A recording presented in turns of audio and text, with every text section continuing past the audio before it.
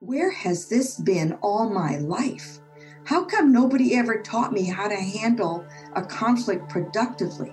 How come nobody ever taught me that actually conflict can build an even stronger relationship? How come nobody ever told me more about how to learn about myself? You have a choice to take a risk and become better known. You have a choice to get more curious. You have a choice about receiving a piece of feedback as a gift and a data with which you can make more choices. You have a choice about whether or not you want to keep learning and growing. Hi, my name is Rangan Chatterjee.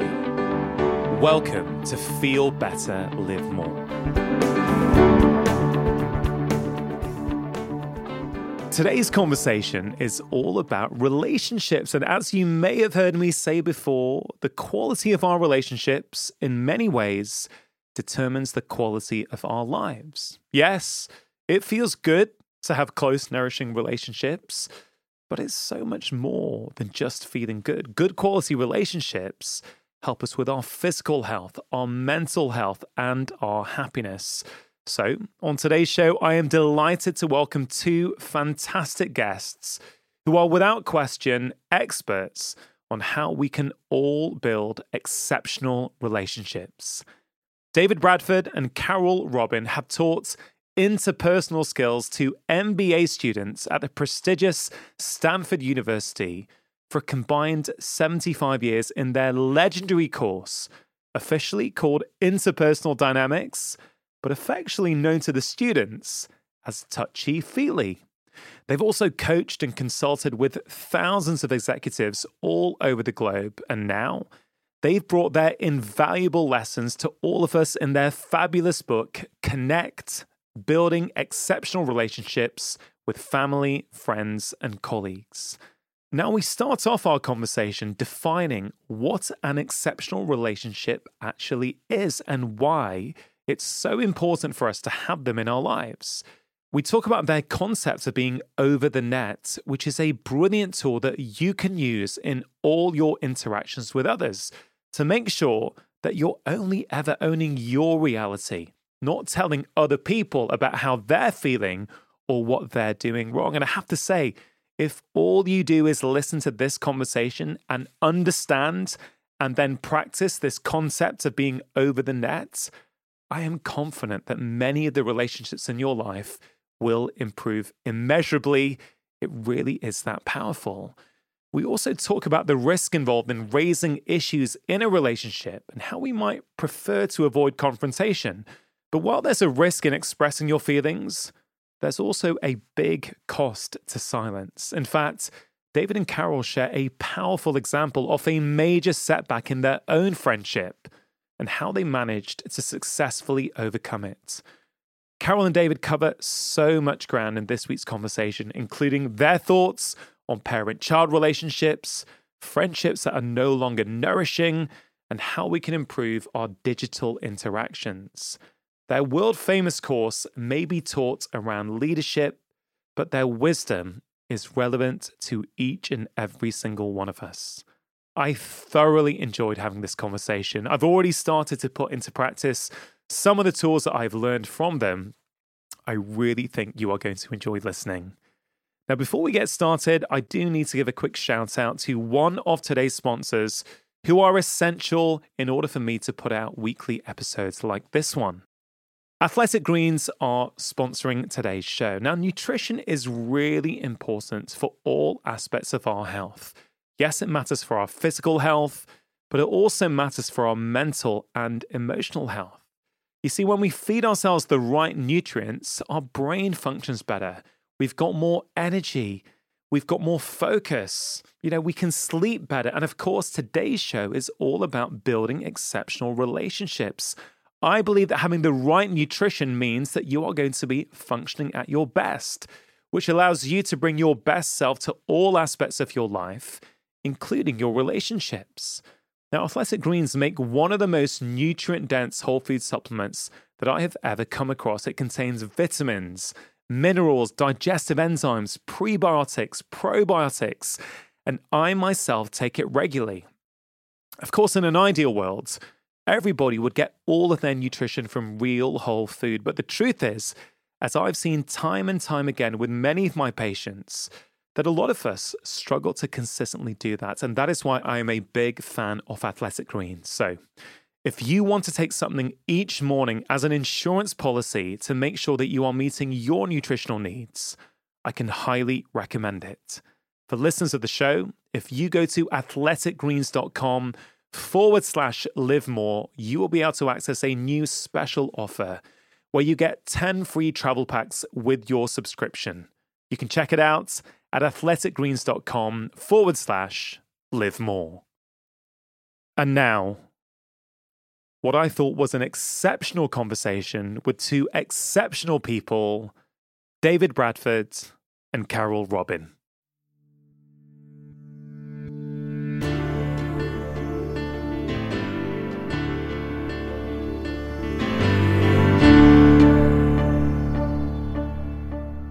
How would you define an exceptional relationship, and why should we be striving to have more of them in our lives? Well, let me answer the first part. We, as we observed this, we saw 6 core competencies. One was, to what extent can I be myself? Not spin an image, not to pretend to be something else. Second, to what extent could I build conditions where you can be more yourself, where we can be more human beings with each other? Third, a sort of a notion that if I do share myself and tell you personal things, you won't use it against me, and I won't use your information against you. Fourth, can we be honest with each other? Can we tell the truth and not have to read between the lines? Fifth, we're going to disagree, and that's okay. And can we raise it and not shove it under the rug? And can we resolve it in a way that also further strengthens the relationship? And finally, can we be committed to each other's growth and maybe raise the difficult issues because we believe the other, we care for the other, and we believe the other can be even better than they are? And I'll pick up on the why. But before I go there, I want to just underscore that relationships exist on a continuum. And at one end of the continuum is contact, no real connection. At the other end of the continuum is this notion of exceptional that David just described. And on your way to exceptional, along all these dimensions, as you develop more of them, you actually develop a more robust, functional relationship. So the entire world would be better off if we could move the needle along the continuum so that way more relationships would be functional and robust and healthier. And that applies to families and communities and teams and organizations. The idea, what we noticed or what we came to understand through the course was that we're not advocating you try to turn every relationship in your life into exceptional. That would both be exhausting and impossible. On the other hand, shouldn't you have the capacity to move at least some of your relationships to that level if you want to, especially if you both want to? And so, you might have one person like that in your life. Maybe if you're lucky, by the way, because a lot of people don't have any. But you might want to have, a handful, 3, 4, 5. And so the book actually is meant to both expand your capacity to create much better relationships with everybody and take a few of those to this whole different level. It's interesting that this course that you both taught for many, many years at Stanford Business School, it strikes me that although the course was taught around leadership to some really highly bright, highly academic students at Stanford, that the principles really apply to each and every single one of us in work, in family, in love relationships, in work relationships, whatever they are. And David, when you were reading out those 6 hallmarks of exceptional relationships, what I was struck by is Number 3 was you trust that self-disclosures will not be used against you. Number 4, you can be honest with each other. Number 5, you deal with conflict productively. Now, if I think about one of the most important relationships to many people, it's their partner or their who they are married to.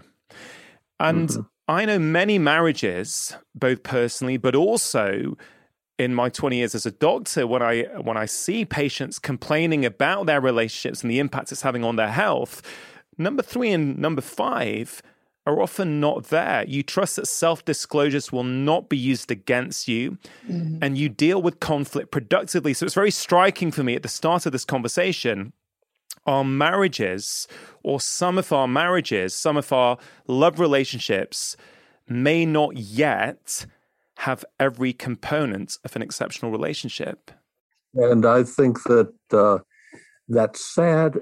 And I think one of the reasons is to build a relationship, to build a sort of robust relationship that Carol talked about, you often have to raise the issues that could risk it.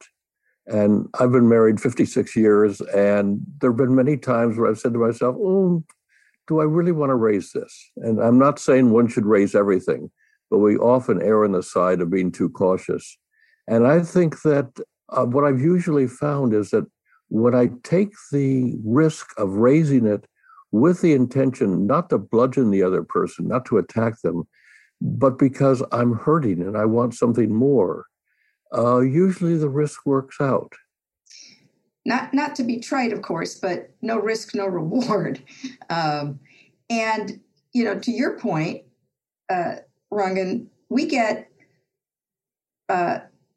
both David and I get calls and emails from students, not just I got promoted to CEO because of what I learned from you. We get, I'm pretty sure your course just saved my marriage. Or what I learned from you just helped me reconcile my relationship with my brother, who I hadn't talked to for a year. That's why it's so powerful. And that's why it's become such a legend. So let's go back to the start, because I think the origin story here is well worth diving into.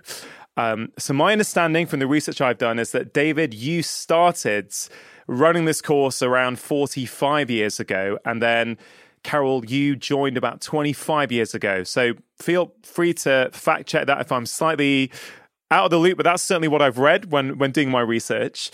So that's a long time, 45 years of running this. So David, at the start, what was your incentive to do this? Were there relationship conflicts you were having in your own life that led you down this path? What was behind setting up this course? And actually, were they receptive at Stanford to a course like this all the way back then? Well, it was really 55 years ago. That's a minor point. And I didn't start it, to be honest. Another professor started and didn't get tenure, and I was hired to teach the course. Yes, to speak to your last point, the school was a little ambivalent about it, but because it started to get such positive student response, the school said, well, we're not sure we fully understand it, but the students love it, so we're going to do it. I think my motivation is I've always been concerned with relationships, and actually the methodology of this course was one I knew before coming to Stanford. It just made such a difference to me personally when I didn't have to pretend, when I could have that relationship. And I'm sure you know the feeling when you start to talk and you go, I can take off some of my armor, some of my protective armor. And then I was also consulting in organizations, and I was seeing the waste when people avoided issues, talked around things, or attacked each other unproductively. So I think I was personally thirsty for this, wanting it and loving it when I had it, and deeply gratified when I saw the students respond to it. Carol, you've also been really intrigued with this. It's been central to your life too. I have a slightly different and much more circuitous story, because of course I've had many careers. Unlike David, who spent his life in academia, I had like 5 careers before I came to Stanford. And But I remember vividly, I was thinking about this last night, in fact, Rangan, in anticipation of this call.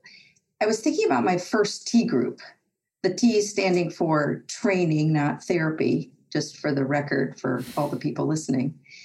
And my first T group was 25 years ago. And I remember vividly this experience of finding an unending source of strength in a modality that helped me learn more about who I was and how to connect with other people. It was literally life-changing in the moment. It's like, oh, and I've always been fascinated by people. And even though I've had lots of different careers, the through line is always my fascination with people. And this was a whole new window that opened up for me. And I thought, I mean, I had been a manager. I'd run $50 million business. I'd been an executive recruiter. I'd been a consultant. And suddenly I was like, oh, wait, whatever is happening right here, this is what I want to dedicate the rest of my life to. I want to help people have the experience that not only I just had, but I just saw all the people in this room have. And that's what brought me to David Storr. One of the members of my dissertation committee had known David's father actually very well, and David. And he said to me, you should go meet David Bradford over there at Stanford. They've got this course that's like becoming more and more popular, and I think they need more people to teach it. So go meet David Bradford. And so I walked into David Bradford's office and said, hi. The rest, as they say, is history. And the more I got involved in it, the more it became clear to me that for me, this was my life's calling. I was put on this planet to bring this to as many people as I possibly can. You said a couple of really interesting things there for me, Carol. You said it helps you to get to know yourself better and also how to connect with others. And that is something I really want to dive deep with you both during this conversation because, for me, what is my interest here? Well, I'm a human being, so I would like, a better ability to interact with my children, with my wife, with my work colleagues. So there's that personal desire to improve my skills. And frankly, skills I don't think I was ever taught, and we can maybe talk about that later. But there's also a professional interest. And, my second book on stress, I wrote about this, a quarter of the book on relationships, and said that, the number one factor in having a long, healthy, and happy life is the quality of your relationships. So, having close, nourishing relationships helps us reduce stress in our life. But at the same time, it works the other way. Having too much stress in our life and being too busy and rushing around all the time can sometimes make it harder to have those close, nourishing, exceptional relationships, right? So it kind of works both ways. So I've got a deep personal and professional interest here. I'm just really fascinated as to, why has it proved so popular, right? You've got very able students at Stanford. They're probably not going to Stanford, at least initially, to learn about relationships, to learn about how to interact with others. They're probably straight A students who are like, okay, I'm going to learn the skills. I'm going to go out and I'm going to, go and crush it when I start working. So why is it proved so popular? I've seen some stats that, is it 85%? What is it? Can you tell me what that stat is? And then please explain to me why it's proven such a hit with the students year after year. Well, first I want to say that students don't go get MBAs to learn how to have better relationships, but a lot of them choose Stanford instead of other very famous, very well-known business schools because of this course. Yeah. I've had many, many students tell me they chose Stanford over that other very well-known business school in the East because they knew that if they came to Stanford, they would emerge better human beings. Not just better leaders, but better human beings. And it's all because of this course. So, of course, by now, it's a legend, it's a flywheel. And so students come to choose Stanford for a reason, so most of them are going to take the course. Now, some of the answer, and I'd love to hear what David might want to add about this, but some of the answer to your question is that they have a lot of that same experience I had in my first T group, which was, where has this been all my life? How come nobody ever taught me how to handle a conflict productively? How come nobody ever taught me that actually conflict can build an even stronger relationship?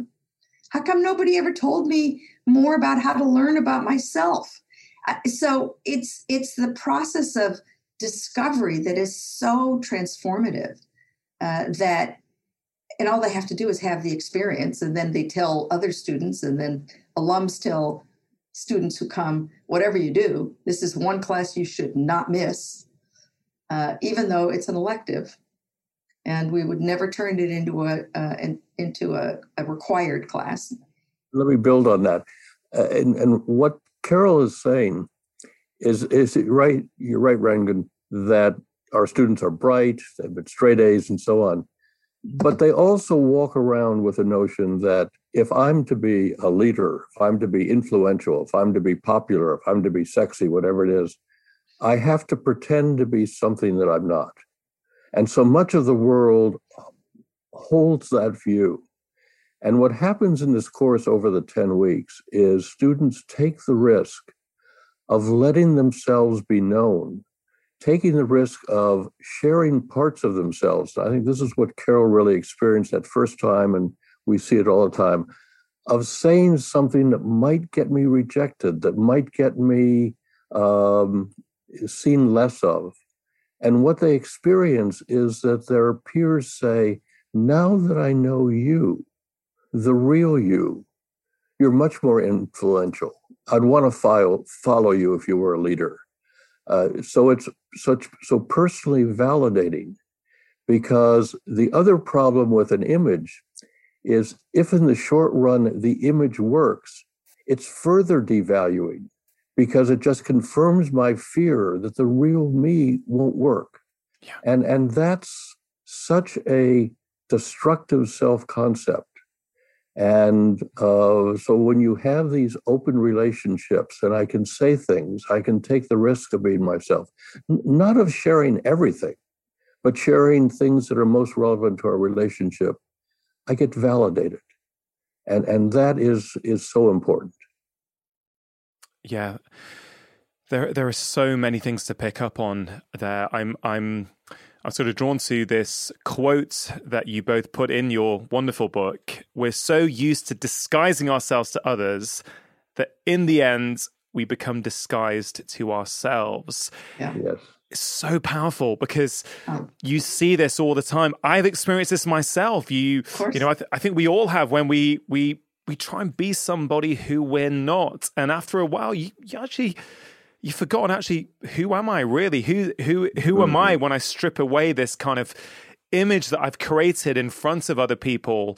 Something I've shared on this podcast many times in the past is that this podcast has really helped me through these conversations, which I hope some of them are exceptional conversations, but I really feel that it's helped me shed some of these images and think, well, if it's too exhausting to try and portray an image of you. And I just think, well, you know what? I'm just going to be myself, warts and all, for my strengths, my weaknesses, my insecurities. And it's so freeing. There's a freedom when you learn how to be yourself. It's exactly what I was going to say, is it's such a trap to have an image, as David says, especially one that works for a while, and then it becomes a trap.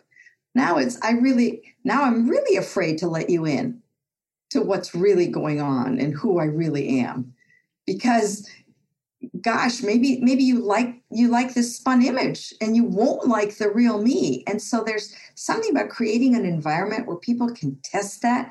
That's a mental model. We have them throughout the book, right? Beliefs and assumptions. Oh, if I do this, this will happen. Well, it turns out that there's no way to actually know that until you test it.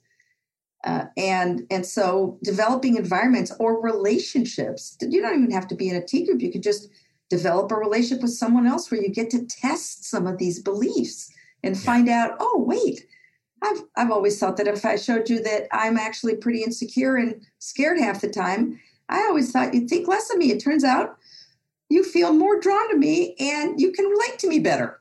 Yeah. Who knew? Yeah, and what is so one of my favorite things about the book is these case studies that sort of you interweave. They come in and out throughout the book because, frankly, I challenge anyone to read the book and not see parts of themselves in not just one, in various different case studies. You see, oh yeah, I can kind of resonate with that a little bit here and that a little bit there.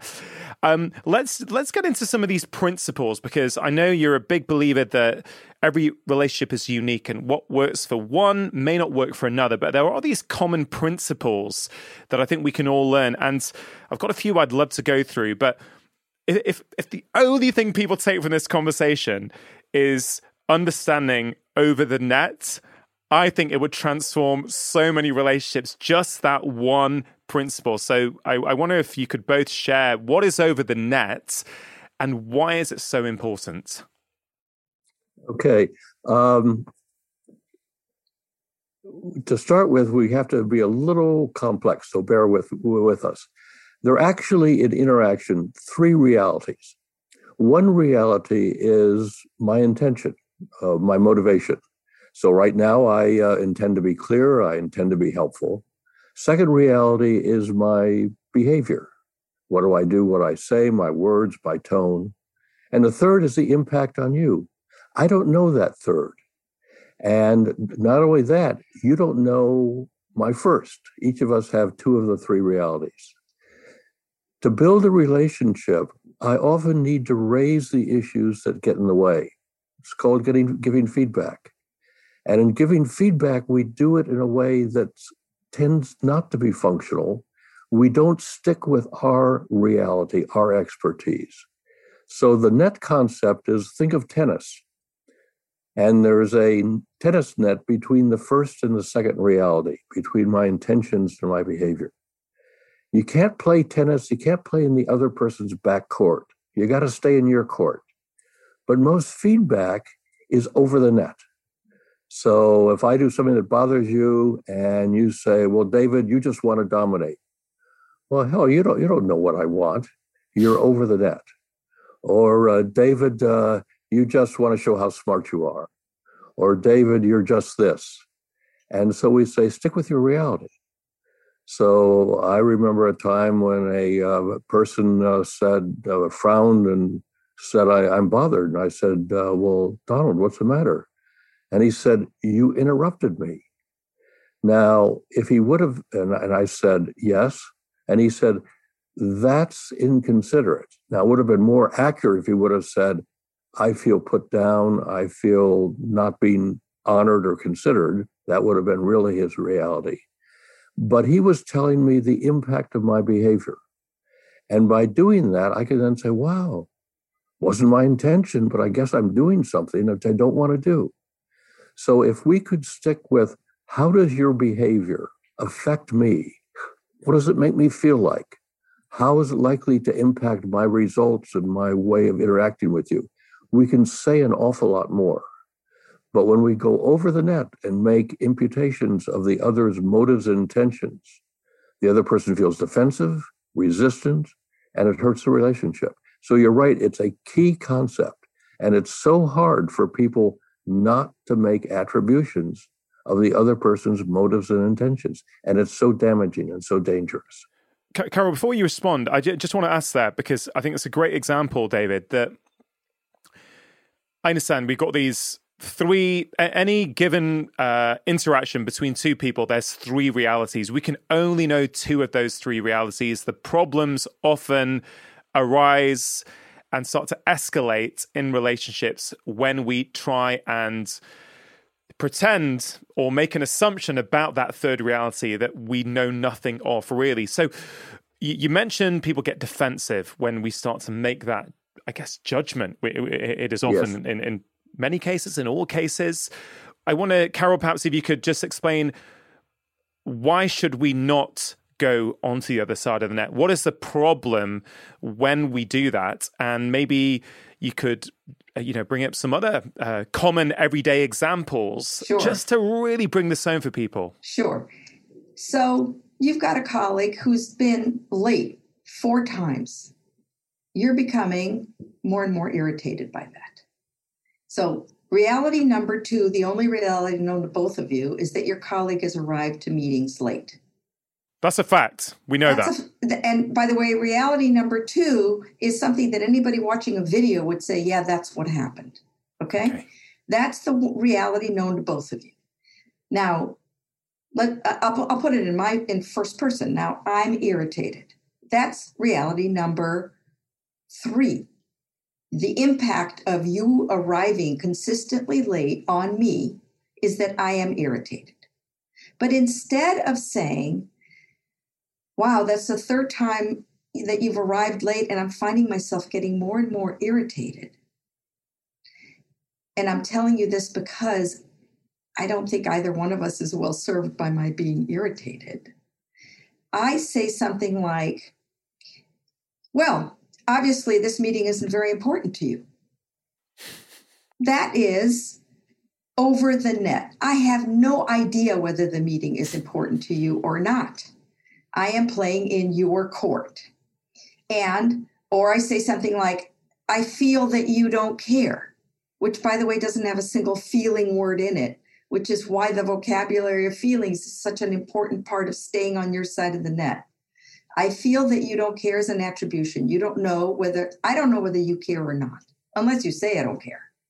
So if I say, I feel that you don't care, or this is obviously not important to you, and you do care, and it is important to you, are you going to be more inclined to get into a problem-solving conversation with me? Or are you just going to defend yourself and say, of course I care? Or, that you're not going to say, you're irritated. I wonder if we should talk about this some more. You're going, of course I care. And, you're wrong. And so now we don't get anywhere. Yeah. So unless I learn to say, I feel irritated or I feel worried, or I feel, that's why the vocabulary of feelings is so important. It's grammatically impossible in English to express a feeling and start with the words I feel like, or I feel that. The minute you do that, you are in all probability going to be over the net because you're going to make an attribution or you're going to impute a motive. I feel like you don't care. I feel that it doesn't matter to you. I feel like I don't matter to any of those things are over the net. Yeah, does that help answer your question? It really does, and the truth is that applies to all kinds of different relationships. But I would hazard a guess that many people in relationships are going to pause the podcast at that moment and send it to their other halves and say, hey, do you want to just have a little listen to this? That would be my suspicion. Let's find out when the episode comes out what people what feedback there is. But well, in fact, Rangan, I think this example is in the book, and people love this example so much because I talk about how my husband used to come home after a long day's work, collapse on the chair, and I'd come zooming around the corner, having been home with 2 little kids, desperate for adult interaction, and I'd start talking, yeah. And the only thing he would do is, in those days we still read newspapers, so he would look at the newspaper and he would say, and I would say, you're not listening. You're not listening is over the net. I am not in his head.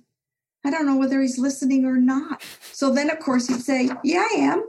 You went to that nursery school. You're all worked up. And then I'd be even more enraged. It wasn't until I learned to say, honey, when I'm speaking and you make no eye contact and the only answer I get is a grunt, I don't feel heard.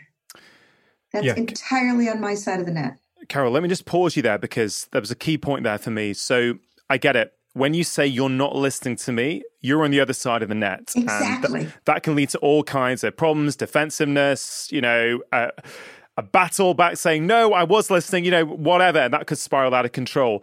But then the next thing you said, I thought was really key.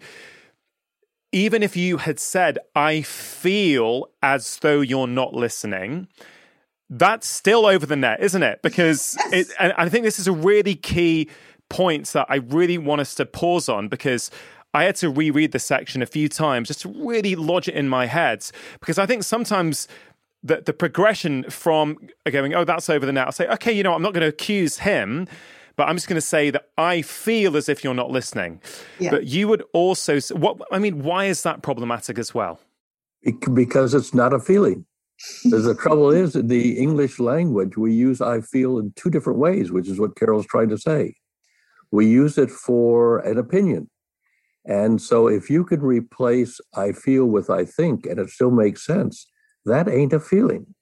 So I feel, as Carol is saying, can be a feeling. I feel upset, I feel dismissed, or it could be a thought. And you asked Rangan about why this is important. Not only does it create defensiveness, but the other person can say, no, you're wrong. And so you lose influence. But when you stick with your reality, it's indisputable. So when Carol said, I don't feel heard, I don't feel, or even I don't feel cared for, Andy couldn't say, no, you don't. He'd be over her net. So it's much more impactful as well as much more connecting, because Carol is showing what's important to her. Feelings tell us what's important. And the trouble is we tend to dismiss feelings because we so much stress thoughts. Yeah. Now, that's why the course is called Touchy-Feely by the students. Yeah. For a reason. What if someone doesn't have a wide emotional vocabulary? It's not something that is particularly, I was going to say well taught. I don't think it's taught full stop at school. Certainly it wasn't when I was at school. I don't see any evidence that that's changed, certainly with my kids, when I hear about what they're learning at school. How can somebody, and I'm interested, David, over these 45, 55 years, have you seen a difference in what people's ability is putting this stuff into practice? Did students 40 years ago have a better, wider emotional vocabulary? Has technology changed things now, whereas the students coming in now, I don't know, have got more limited? What is going on there, and how can we help people who actually don't know how to describe their feelings? Yeah, there's been a dramatic change in the last 55 years.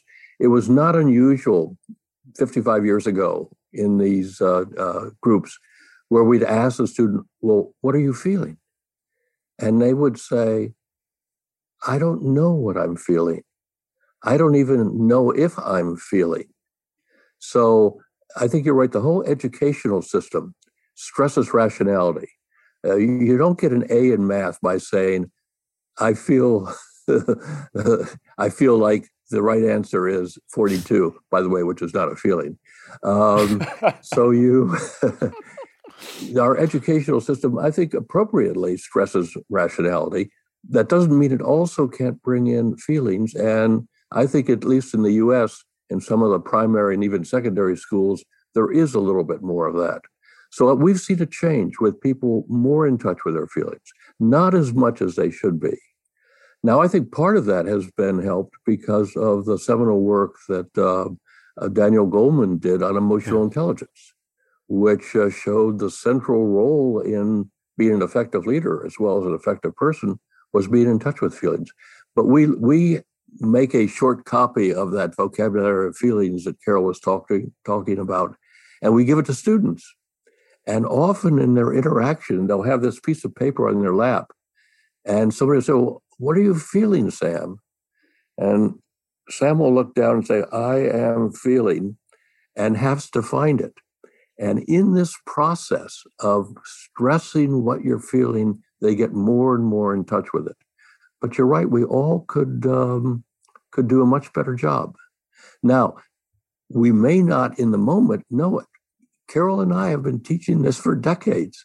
And there are times in our interactions, particularly when we're bothered, when we don't know immediately. And we say, hey, wait a minute.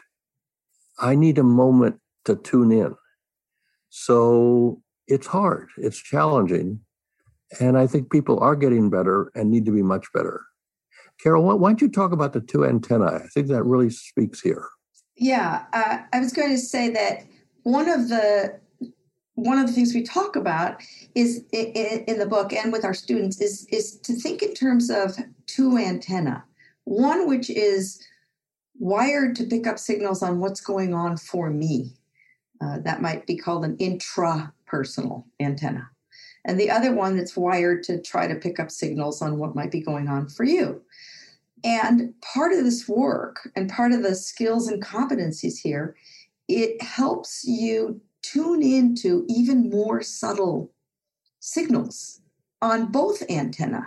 And if we go all the way back to the beginning, when I talked about what I learned about myself and continue to learn in all this work, is how certain feelings are much harder for me to access.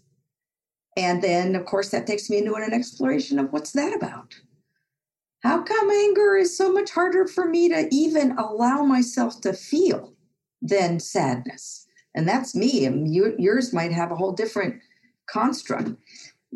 And I think it was because, in my case, I never saw anger expressed in a way that looked productive. And it was scary. And so rather than learn how to express anger, I learned to suppress it. That does not really do me any good, and it doesn't do anybody I'm interacting with any good.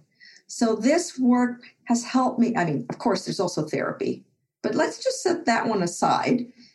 It's just been liberating. We're back to liberating, to allow myself to feel angry, to allow myself to express anger, connecting in an odd kind of way, because even though anger can be very distancing in the moment, it's also very honest and very raw. And to the extent that I've learned how to express it in a way that might in the moment distance you, but then also include my reason for wanting us to have the conversation and where I hope we end up, actually brings us closer. If I don't say it at all and I sweep it under the rug, we don't get closer. Yeah. It's what you do when I say I'm angry.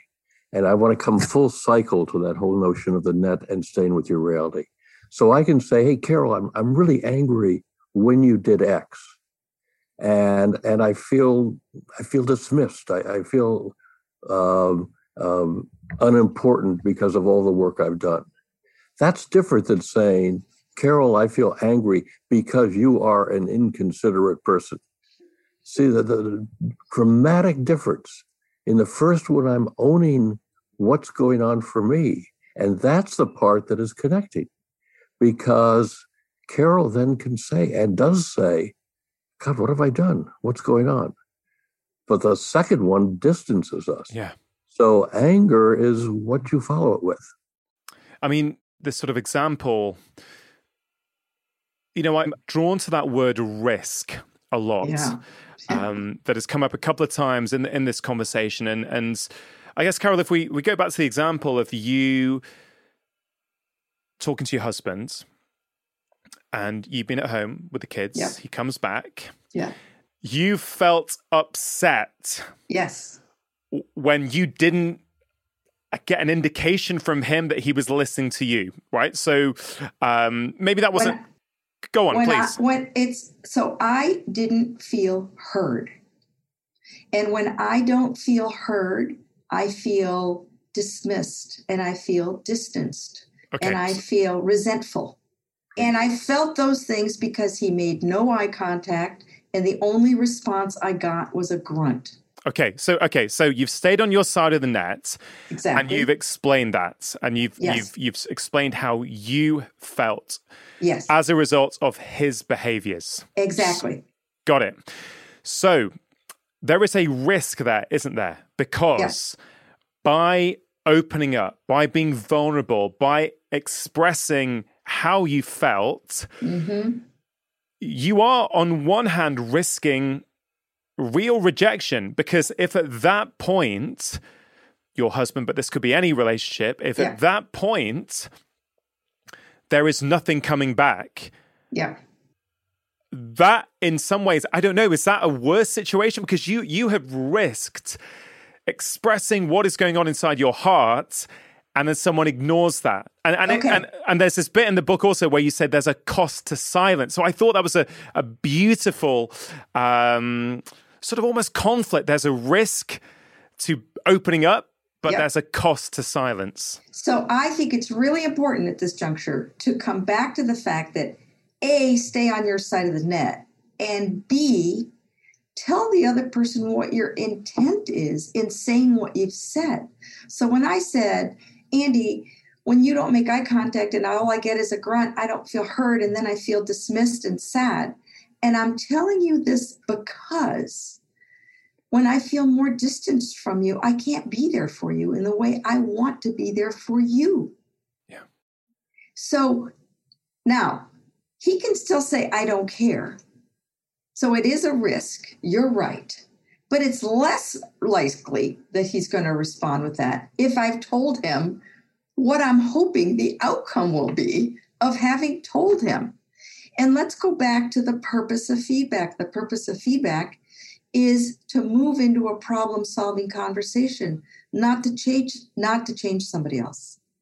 So what, and by the way, net jumping invites net jumping. If I just said, I feel that you don't care and I feel that you're insensitive, then he says, well, I feel that you're really too needy. And now we've really got a problem. Yeah. And I think I can't imagine there is anybody who is listening right now who has not been in that situation at some point in their life. Net jumping leads to more net jumping and just accusations coming left, right, and center. And then you almost forgotten what the problem was in the first place. Right. And you've especially forgotten what the purpose of telling the person was. We have a problem that I would like to talk about how to solve.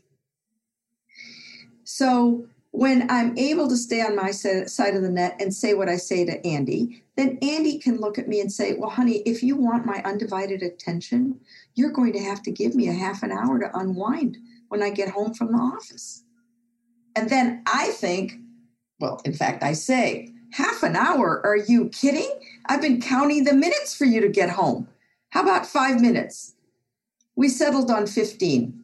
More time than I wanted to give him, less time than he needed. But guess what? After that, I waited, and then I got his attention, and he made eye contact, and we had a conversation. And so instead of escalating, not only did we de-escalate by my staying on my side of the net, but we moved into problem solving. It's often hard in the moment to get it exactly right. So let's play out the worst scenario. So let's assume that Carol had made an accusation and Andy had responded in kind. We don't have to do this perfectly. Hopefully with this model and this realization, one or both can say, hey, wait a minute. This isn't working. We're both attacking each other. And so you can stop this. And what is really very helpful is, could Andy have said, honey, what's going on with you? And that might have cued her to get back to feelings. Or she could have said, hey, wait a minute. I just realized I attacked you. Let's step back. So I don't want the audience to think you've got to do this perfectly. But the power of this model is allows you to correct and improve when you do make a mistake, because we all make mistakes. Yeah. And in fact, my cousin, who's a journalist and knew about my work, but after she read the book, and she said to her husband, "You've got to read this book too." So he read it too, and now they've got a shortcut. I think that was over the net, and they're immediately they both know what they're talking about, and of course that's what our students, in fact, not just the entire Stanford GSB Graduate School Business culture. That language is part of the culture. Yeah. You're over the net and everybody knows what that means. Yeah. What I love about that is that clearly on many occasions during this conversation, on many occasions during the book, it is very clear that language matters. Oh, yeah. The way we use language absolutely determines the quality of our relationships. And then if you can, with your partner, with your work colleagues, with your friends, have a common vernacular that you're all using, that you all know the meaning, I guess in some ways it takes the emotional sting out of it, because if someone sort of says that's over the net, you know what? Yeah, you're right. Actually, that was over the net, wasn't it? And it almost, I really like that, and I feel I can see how that's in the culture at Stanford. I believe I would hazard a guess that many of those graduates have brought that terminology into their companies. Is that right? Correct. Yes. Yes. Not as many as we'd like, but certainly many. because of course we'd like everyone to have that vernacular. Yeah. No, I think it's brilliant, and it's very non-judgmental. It's very factual. It's super nice. And another thing in that example, and what I love about that, I think it's a very relatable example, Carol. So I'm sorry to keep coming back to it, but I think absolutely. I think we can use that and sort of, we can probably demonstrate quite a few points on the back of that. So this idea that there's a cost to silence, right? So let's just imagine, and I think pinch points, which is another beautiful section of the book, comes in nicely here, that let's say, you're feeling the way that you're feeling, you're not feeling heard. I think that was a feeling. You're not feeling heard. Okay, I'm getting there. But you chose not to say anything because you thought, you know what? I don't know. Maybe you might have thought he looks tired. He's had a long day at work. Okay, so that's maybe you understanding what might be going on in his head. But again, you would be speculating, I guess, because you don't know that. Yes. But what would happen? Let's play it out that you said nothing and it would keep happening night after night. How might that scenario play out? Well, that's a great example of how a pinch can grow into a crunch. So the first time it happens, it's a pinch. I feel unheard. I feel dismissed. I let it go. Happens the next night. Now I feel a little worse about it, and I let it go. And we talk about this in the book with pinches. We tend to say, it's not worth it, and instead we urge people to replace the pronoun with the word I, you, or we. I'm not worth it. You're not worth it, or we're not worth it. And then ask yourself again whether it's worth raising. So what happens is, if I don't say anything, it's a week later and Andy says something and I bite his head off over it. Well, maybe it's got nothing to do with what he just said. It's got to do with the fact that for a week I've been growing more and more resentful that my needs aren't being taken care of, that I'm not feeling heard, that I'm feeling less and less important. So now he needs something from me. Well, well, let's see what it feels like to need something and not get it. That's really productive. Yeah. That's very powerful when you say it's not worth it. Replace it with I'm not worth it, you're not worth it, we're not worth it. But because it just changes everything, doesn't it? And I guess that is the reality of what we're often saying. Within that relationship, we are effectively saying that. We're trying to give us some psychological distance by saying it. Exactly. But who's it? Who's it? It's us. Right. And David's point about the fact that there is always a risk is I don't want to just blow past that. It's risky. It's also risky to say nothing. It might come out in some other way. And I personally sometimes say, this feels risky.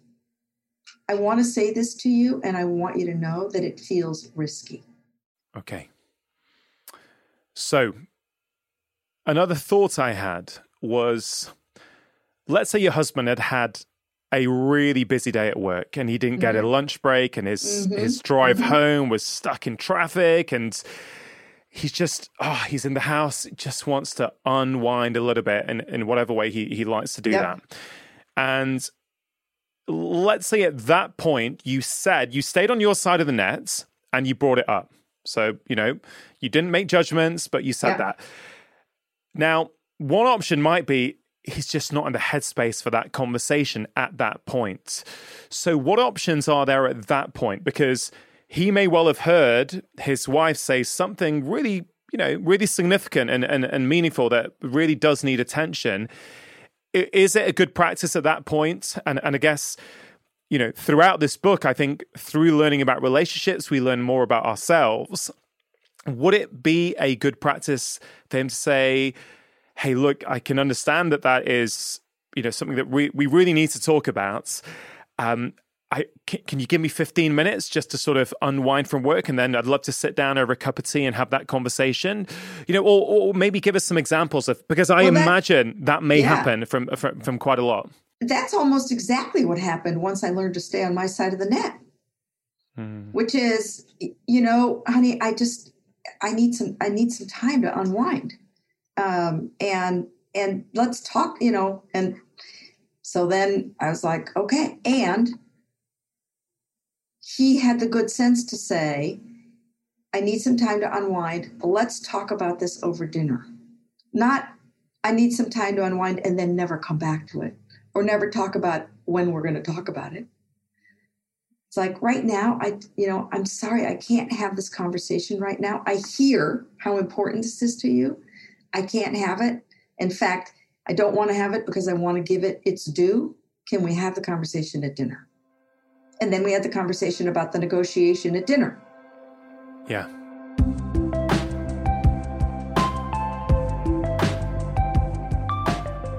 Really hope you're enjoying the conversation so far. Just taking a quick break to give a shout out to the sponsors. Now, there's no question that getting high quality sleep is one of the most impactful things that we can do for our health and well-being. Sleep is when our brain clears out a lot of the metabolic waste that builds up inside it throughout the day. And a chronic lack of sleep can negatively impact our well-being in a whole host of different ways. It can affect your mental health, your ability to focus, your ability to concentrate. And of course, today's conversation is all about relationships.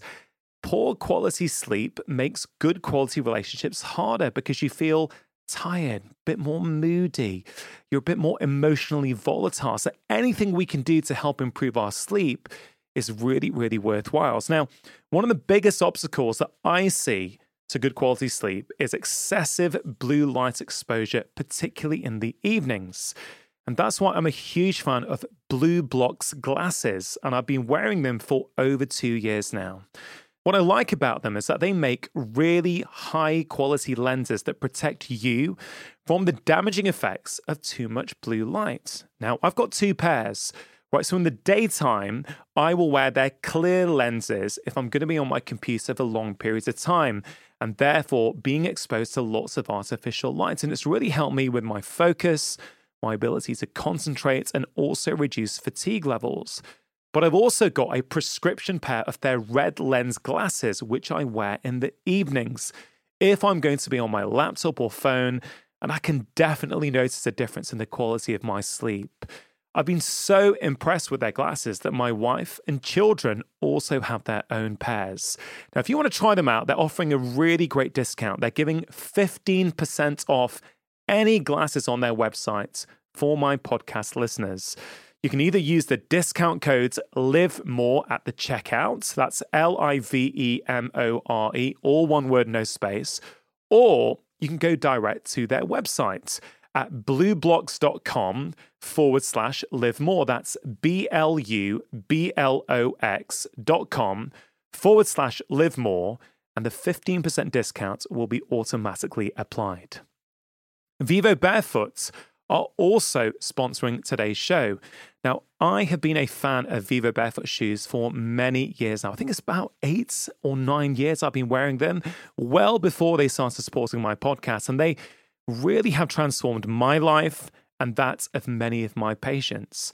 Now, if you've heard me talk about Vivo Barefoot shoes before and I've never given them a go, I really would encourage you to give them a try. Minimalist shoes like Vivo Barefoot shoes really can have a profound impact on many aspects of our health. They can help with hip pain, knee pain, back pain, foot pain, as well as increase your general mobility. The other thing I love about wearing minimalist shoes like Vivo Barefoot is not only are they super comfortable, but they help you be more mindful when you're moving. So if you go walking, you're just much more connected to the ground and to that experience. And I know, because they've been supporting my show now for over a year, many of you I know have taken advantage of their fantastic offer and have got in touch with me to say that they have transformed your own life and your own relationship with movement. So guys, if you're interested, I really would take advantage of this special 20% discount that they're giving. They've got a great range of shoes for kids and adults. I've said this on the show before. They're the only shoes that I wear. My wife has been wearing them for about 4 years now, and they're the only shoes that I will put my kids in. I really do believe that we're going to look back in a few years and wonder what on earth were we doing putting so many people in heavily cushioned shoes. So if you've been considering it, if you've been sitting on the fence, if you think now it's spring, the weather's a bit better, you want to get out moving more, walking more, whatever it is you like to do, I really would encourage you to give it a go. It's completely risk-free to do so because they offer a 100-day trial for new customers. So if you don't like them, you just send them back for a full refund. For listeners of my show, if you go to vivobarefoot.com/live more, they are giving 20% off as a one-time code for all of my podcast listeners in the UK, USA, and Australia. All you have to do is you go to that landing page, vivobarefoot.com/live more. You need to sign up to an online account and then put in the code LM20. All details are on there. Check it out at vivobarefoot.com/live more.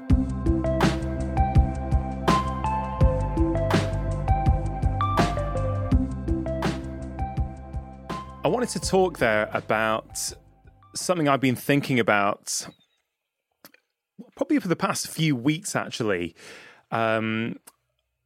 I'm in the process of writing my next book at the moment, and one of the chapters is on conversations. Now, you use the term armor. I use the term masks in this chapter that I'm writing. And there's this clash inside my head, which I thought it would be really awesome to actually discuss with you both and to hear your thoughts on it. So I feel that solitude... Not a feeling. Okay. This is great. Personal session. Okay. It's okay to say you think. Just don't call it a feeling. Okay. I love that. Okay, great. So let me try again. I think...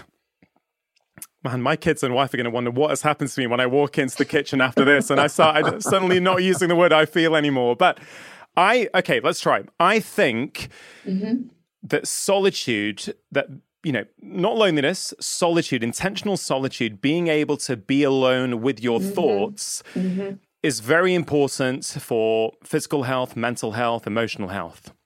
Now, I think that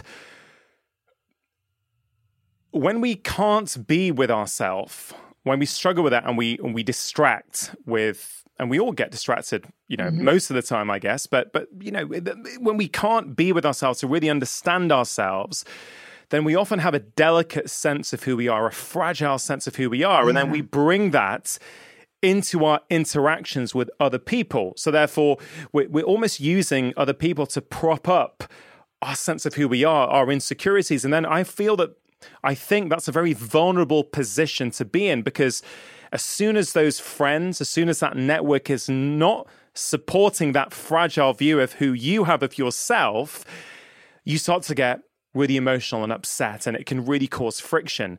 So on one side, I think that solitude helps us get in touch with our emotions so we can better show up in our relationships. But on the flip side, I kind of feel, and this is something Esther Perel said to me when I spoke to her on the podcast, that, she said that we are relational beings. We only exist in relation to other people.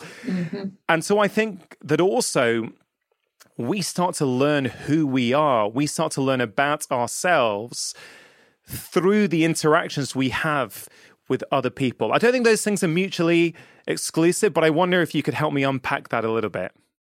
Yeah, you're getting at a crucial concept. We talk about building an internal gyroscope. That in essence, if I can get a lot of feedback about how my behavior affects other people, it gets me to reflect about why I'm doing what I'm doing. Because particularly if I do something that's dysfunctional, I don't want to. So I'm going to reflect. But that feedback also allows me to know more about myself. I know that when I do X, it works with that person. I know when I do Y, it's less functional. We start to see how others see us. That builds an internal gyroscope so that when somebody says something, I'm not upended, that I have this solidity, I have this solidness within me. So other people have helped me build this solidness, which paradoxically allows me to be open to more feedback, because we're often afraid of it, because one piece of feedback could be so upending if we don't have this central part of ourselves. So again, it's that paradox.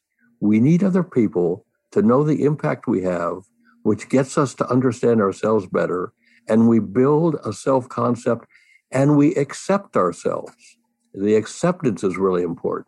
Because I'm also being accepted by you, I accept myself more.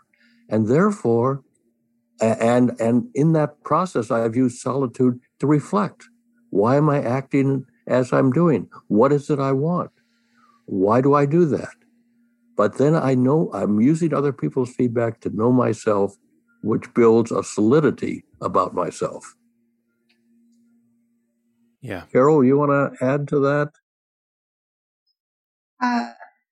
I was back on the fragility that you mentioned, Rangan, and the idea that the less I tell you about me, what's really going on for me, the more opportunity I give you to make up stories about me. Yeah. And when that happens, I'm actually more fragile, because the stories you're going to make up about me are going to maybe be way worse than what I'm actually going to tell you about me. So I think there's a really interesting, but back to your solitude question, there's the processing part that David was just talking about. There's the learning part that happens in my interactions with others. And then I have to do something with it. Yeah. I have to process it. I have to internalize it. I have to think about, what does it mean? I have to think about how do I want that to inform my choices going forward? And some of that, as an extrovert, some of that I do in conversation with others. And some of that I actually have to do on my own. That's why, by the way, the students have to keep a journal, which they hate and then thank us for forever. There is something about the process of integrating, learning, that journaling, I think, is especially useful for. Yeah. I mean, there's many greats throughout history who have waxed lyrical about the benefits of journaling every day. And I don't think everyone has to, but I'm sure people can find alternatives that suit them. But I do feel some form of intentional solitude helps us know ourselves and helps us, show up for others. So yeah, I really just wanted to discuss that because it's just something I've been wrestling with in my head. So I really appreciate your insights on that. Exceptional relationships. Okay, you mentioned at the start of this conversation the 6 criteria. And I'm wondering, is there a limit to how many exceptional relationships one can have in one's life? Because it sounds as though they need time, they need commitment, they need intention on both sides to deepen. Mm-hmm. And, we're sort of busier than ever before, and people are struggling even to find 5 minutes a day to journal. So, is it something that is harder now in this modern age? And actually, how many is it realistic that someone might be able to have in their life? I think if you have 4 or 5, you're ahead of the game. That would be what I would shoot for. But I want to come back to what Carol talked about before, that all relationships are in a continuum. Because The 4 or 5 are going to take a lot of work. It's going to take time. It's going to take risk taking. And it's not just that I have other distractions, but I have other things to do, and 4 or 5 are a lot.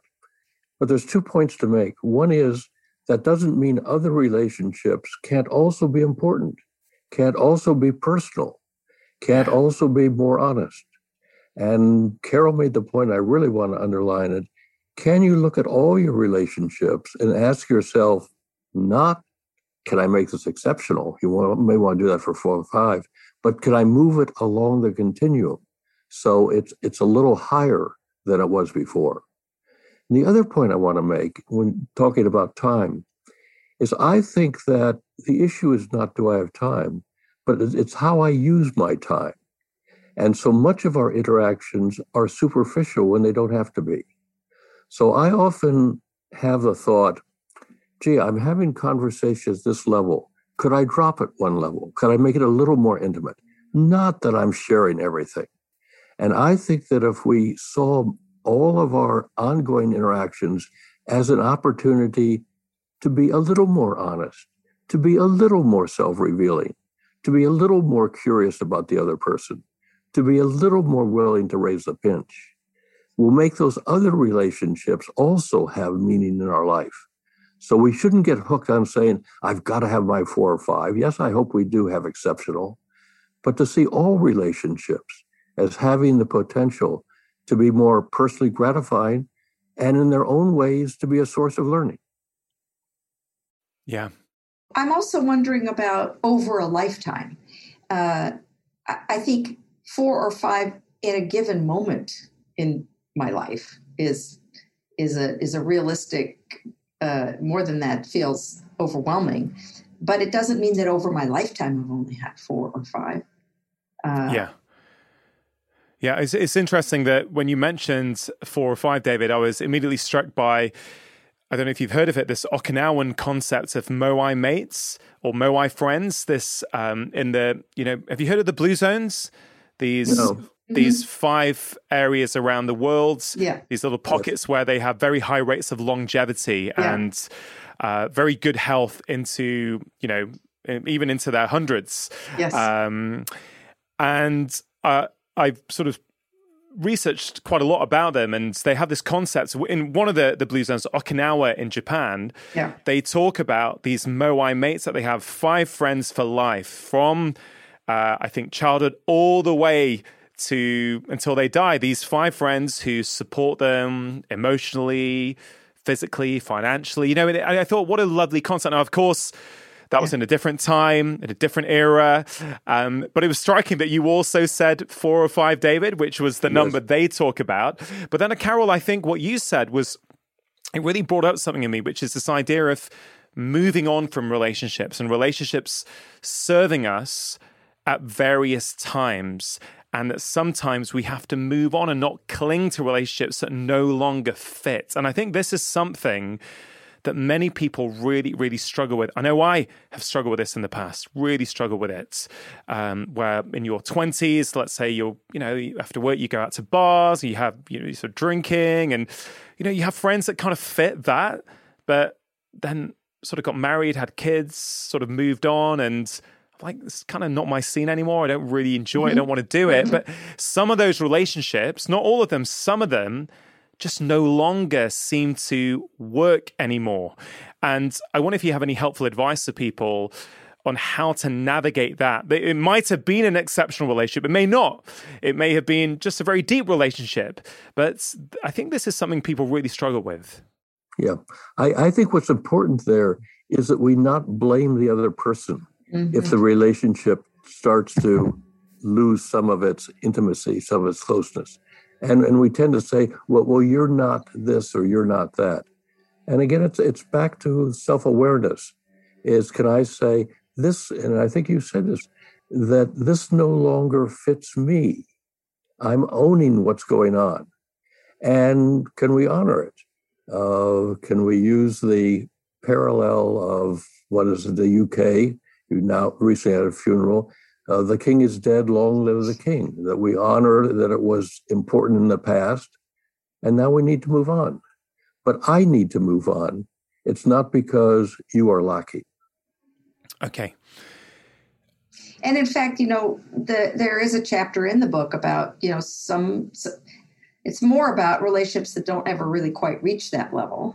And the acceptance in that doesn't mean you don't have a good relationship, just means it's not exceptional. Yeah. But I'll add that I don't want to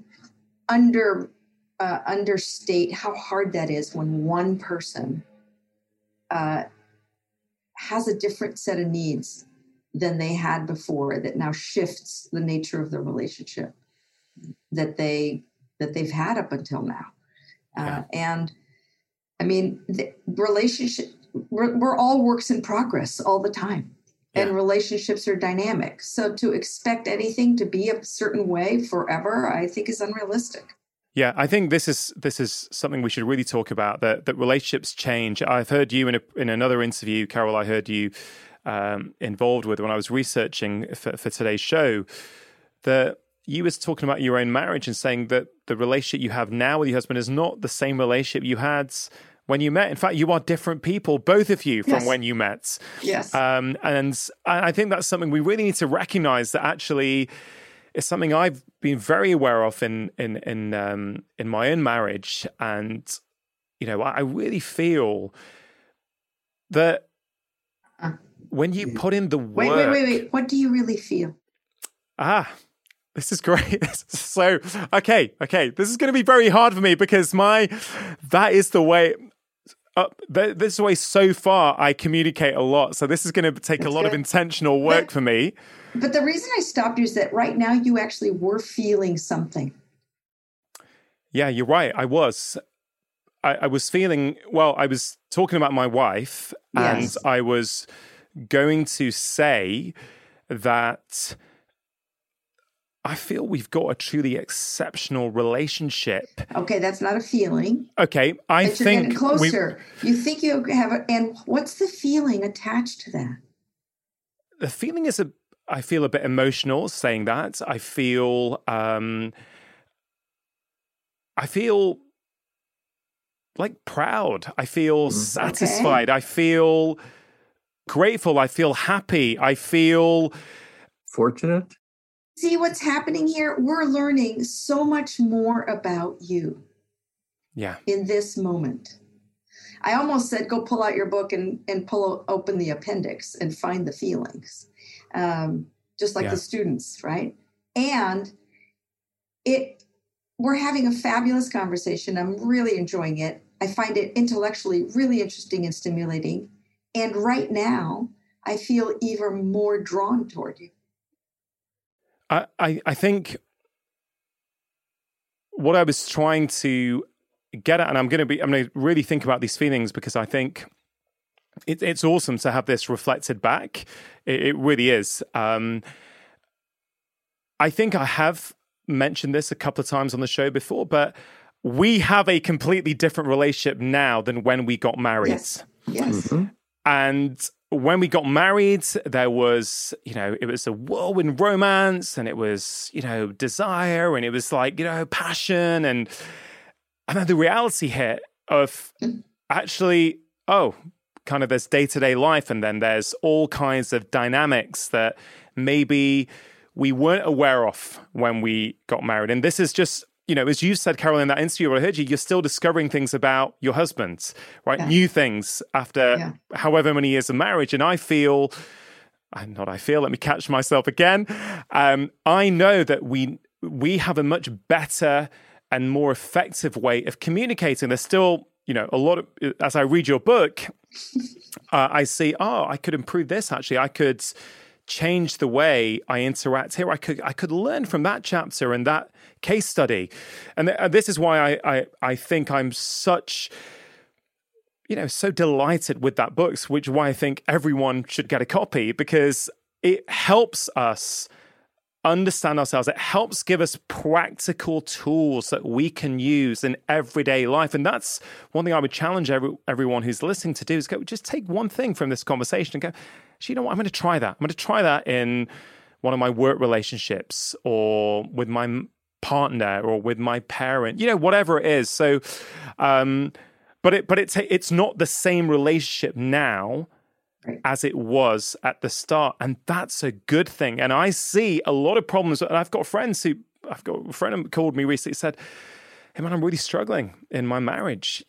She's just not the same person that I married." And it's like, well, you know what? After 15, 20 years, she's not going to be the same person. Do you know what I mean? Sure. Did these things come up in your course as well? Do people talk to you about their partners, their marriages? Yes, they do. They do. And what I would also say is you can't go back. It's not just that we can't go back, but can we also appreciate the present and the future? So I'm in my 80s. So not only is Carol saying, am I discovering new things about myself and about Eva, but we're facing new issues. So we've been having conversations around end of life. What is that going to be? What sort of care do we want to give each other?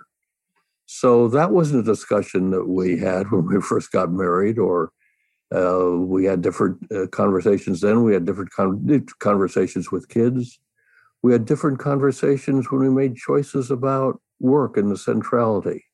So I think where I would want to go is to say, what are the issues that are of central importance to me and my spouse at this point in our life? And can we be more honest and direct and self-revealing about those issues and not try to go back to where we were 30 years ago? Yeah. I'm thinking about that phrase, David, you use, you can't go back. And I think that's actually really, really powerful. And I think about in my own life, I'm very, very lucky to have a group of really close friends. With one of those friends who, I'm super close with, things have evolved recently because we now do a bit of work together. And it's really interesting this because there have been pinch points on my side for sure that as of yet I have not brought up. And I've been close to bringing them up at various times. And I started reading your book. I thought, hey, you know what? Let me just absorb this material first and really try and think about the most productive way of doing this. And one of the reasons I haven't yet, we once put a bit of time in the diary remotely, which is obviously the way things are. Certainly in the UK, we're only just coming out of our third lockdown as we record this conversation. We've been super busy, and I've really felt, I need time, I need space, because this relationship matters to me. It really matters to me. And I don't think it's possible to go back because things have changed. New things have come up because of us now interacting in a new environment. But I'm just thinking, have I not had this conversation yet because I haven't had time? Because I feel we need proper time and energy because we've not managed to get face to face? Or is it that I'm actually scared? And because I'm scared, I'm not curating the time. And of course, it's hard. I mean, you can't possibly know if we use the over the net analogy. I guess it would be impossible to know exactly what's gone on. But I imagine you might have some theories based upon your many years of experience. Yeah, I think that you put your finger on it. I think we use time as an excuse. We say, oh, we don't have time. Or I'm not ready. Or I'm not ready. I think when you were starting to say, maybe I'm scared, I think that's a good chance for introspection. I think there's also a mental model, Carol talked about that may be getting in the way. And that is, if we have a pinch or annoyance, it's so easy to say something is wrong with the other person or something is wrong with the relationship. And I'd want to reframe that and say, this is an opportunity for learning. So I'm going to use an analogy. You're driving your car to work and it starts to sputter a little bit. You don't say bad car, bad car. You say, hey, there's something I need to work on. So is this pinch an opportunity for you to discover what is not there in the relationship that you want, or an opportunity for you to learn more about yourself or to learn more about the other person? And I think that if you go in with the attitude that pinches, even crunches, even conflict is an opportunity to learn, we're more willing to find the time to be able to do it, because it is a sign that something important is going on. And ignoring it is ignoring something that might be a crucial source of learning for you, the other, in the relationship. Yeah. I just to respond, I feel that I back up. I have learnt a lot about myself as I have reflected on this particular situation. I've journaled it. I've meditated on it. I've been for walks thinking about it. I guess. Excuse me, Ranjay, let me break in. That's wonderful. And you only have 2/3 of the reality. You don't know where the other person is, what's going on there. So I'm in favor of all you're talking about reflection, solitude, and journaling. But I also want to talk about the richness of the interpersonal function of knowing their reality and the two of you joining together to figure this out. And that's a form of connection. Yeah, I really appreciate you saying that. And if, as I sort of articulate this with you both, I think. Oh, I think. I said I think. I didn't say I feel. Okay, so I think. Maybe something's happening.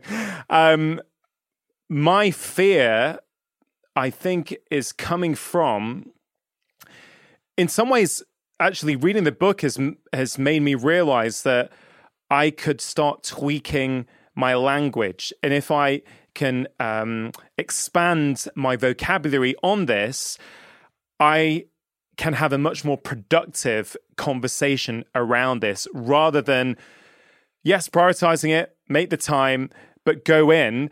And again, maybe that's fear. Maybe you're never ready. You learn. And this is something you do say in the book. It's an experiential process. You can't just read and rationalize it and go, I know how to do it now. You only learn by doing it and being in there. So I'm just sharing that there's been this going on in my head a little bit for a few months now, actually, for a few months. So while we're on it, Rangan, I want to go back to a couple of things that David said. One is curiosity and the importance of you remaining curious as you go into it. And whether or not, what is your relationship with curiosity? How do you feel about being curious? And the other thing I want to say is that when you journal and you think about it, you're also feeling a lot of things about it. And I would encourage you to capture some of those feelings as you journal or walk or think about, because my hunch is that when you have this conversation with your dear friend, the more you can also name your feelings about this, the stronger the likelihood is that you're going to have a really productive exchange. And that's really terribly important what Carol just said. And to build on that, I'm a little worried about your emphasis on language. So I'm both going to agree and I'm going to disagree. Language is important. But I think what is most important is that you have the theory right. And if you have the theory right, the words will follow. And I really worry when our students say, well, how do I get just the right words? Mm-hmm. And if you, in a sense, say what Carol just said, how am I feeling? What's my intention? I wonder what's going on for the other person. And you could also, when you said, I'm afraid of raising this, I would urge you to say that as well, because that's an important feeling. And you don't have to get it perfectly. In fact, not infrequently, Eva says to me with some exasperation, you teach this stuff. Why don't you do it right? And I'm over the net. I forget a feeling. I make an attribution, but I can recover. And so again, it's the theory behind all of this. Yeah. That if you have that, and you're getting it in an impressive way of the role of feelings in catching yourself. I want you to honor what you're doing. And you didn't get the words exactly right at the beginning, but you caught yourself. That's what's important.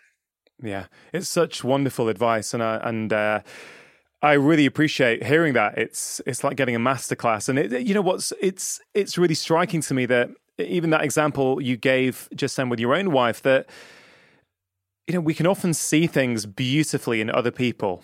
We're brilliant at seeing it, but often it's so hard to see it in ourselves. We're sort of within ourselves. It's very hard to step outside us and go, this is what's going on here. And as you were explaining that example, David, there's this very powerful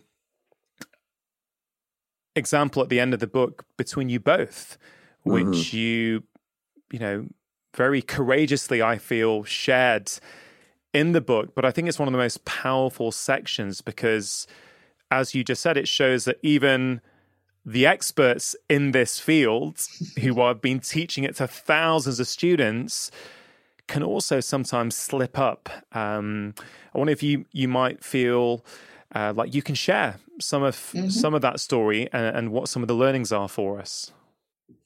So, the bottom line of the story is that we had an incident that occurred that resulted in my saying I would never talk to David again. And we were already very close. We already had what we would probably say was an exceptional relationship.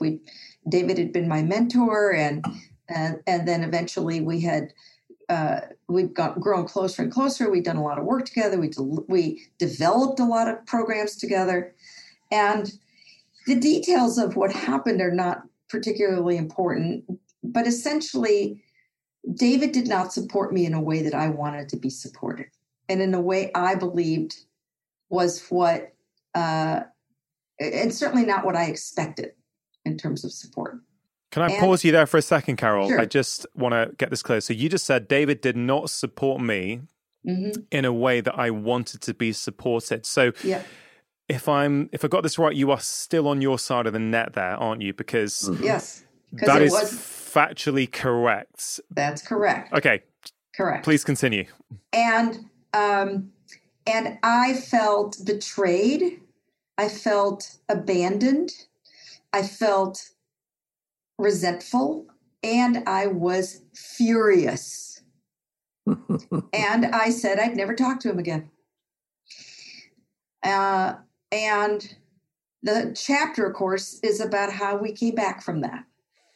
So we could talk about that a little bit more. And I want David to say a little bit about what his feelings were on the receiving end of this. Yes, I felt helpless. I think what is interesting about this is each of us thought we were correct. Yeah. And where we trapped ourselves was starting to argue about who was more right. correct. And that made it worse. So I felt helpless. I felt part of the helplessness was a loss at what to do. I was pained. I missed Carol's presence and closeness very much. I felt it was a sense of inadequacy of I didn't know what to do. And in fact, what turned out was that we needed other people to help us to start to unfreeze this log jam that we were in. And I think what is important is that even though Carol was furious, we had to work together. We worked together as professionals. We didn't demonize each other.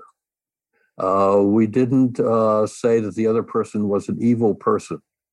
We assumed the other person had the best of intentions, but I, quote, knew she was wrong, and she, quote, knew I was wrong. And that's where our impasse was. Did you both cross the net in that interaction? No, I don't think we did. I don't. I think what happened in that, what finally broke the logjam was, well, as David said, first of all, I especially had a couple of people in my life who kept saying, "Really, Carol, you're never going to talk to David again? What's wrong with you?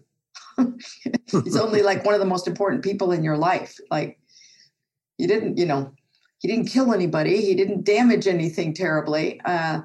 So what happened activated a lot of stuff for me that had nothing to do with David, as things like that tend to be. And it wasn't until enough people were at me to say, at least have a conversation with them. Yeah. We had tried, and the chapter talks about, a conversation that didn't go so well. But I think while we did not go over the net, one of the things that we both had to learn to do better was meet each other emotionally, which is another part of what we talk about in the book. And what I didn't realize David was in any pain. I just knew that I was in pain.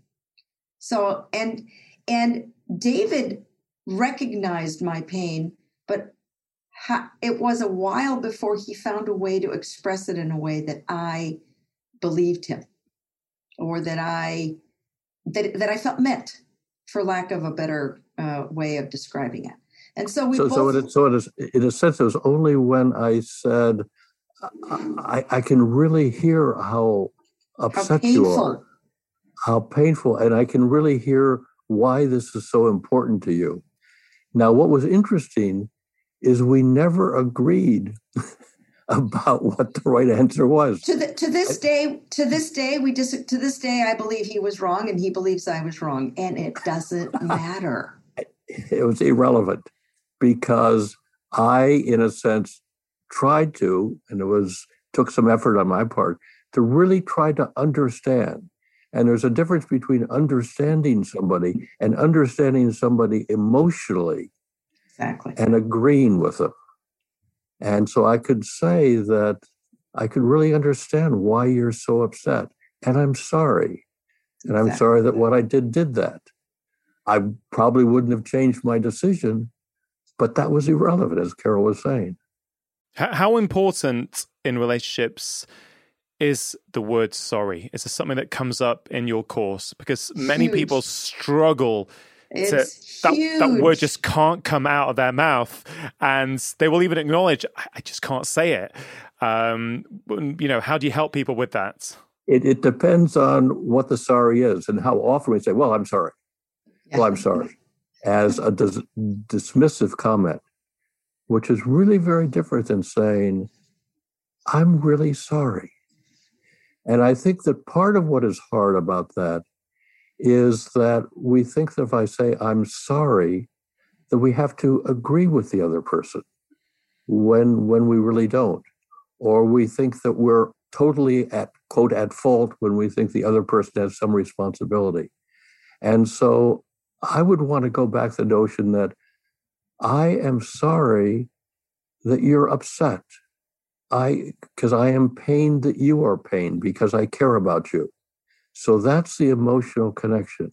It's not that I necessarily did something wrong, or that I'm 100% responsible, but I am sorry that we're in this state. I'm sorry that you're hurting. I'm sorry that I inadvertently did something that may have caused that. That's a sorry that is a connecting sorry. Yeah.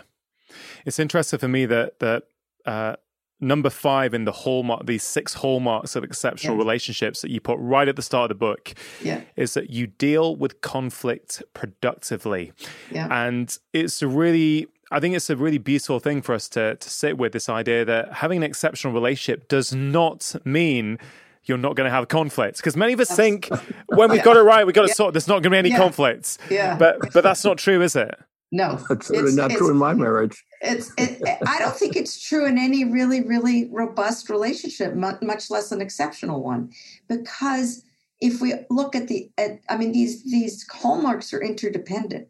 And if one of the hallmarks is that we are both committed to our own and each other's growth, there's, most conflict results in some growth for probably both of us.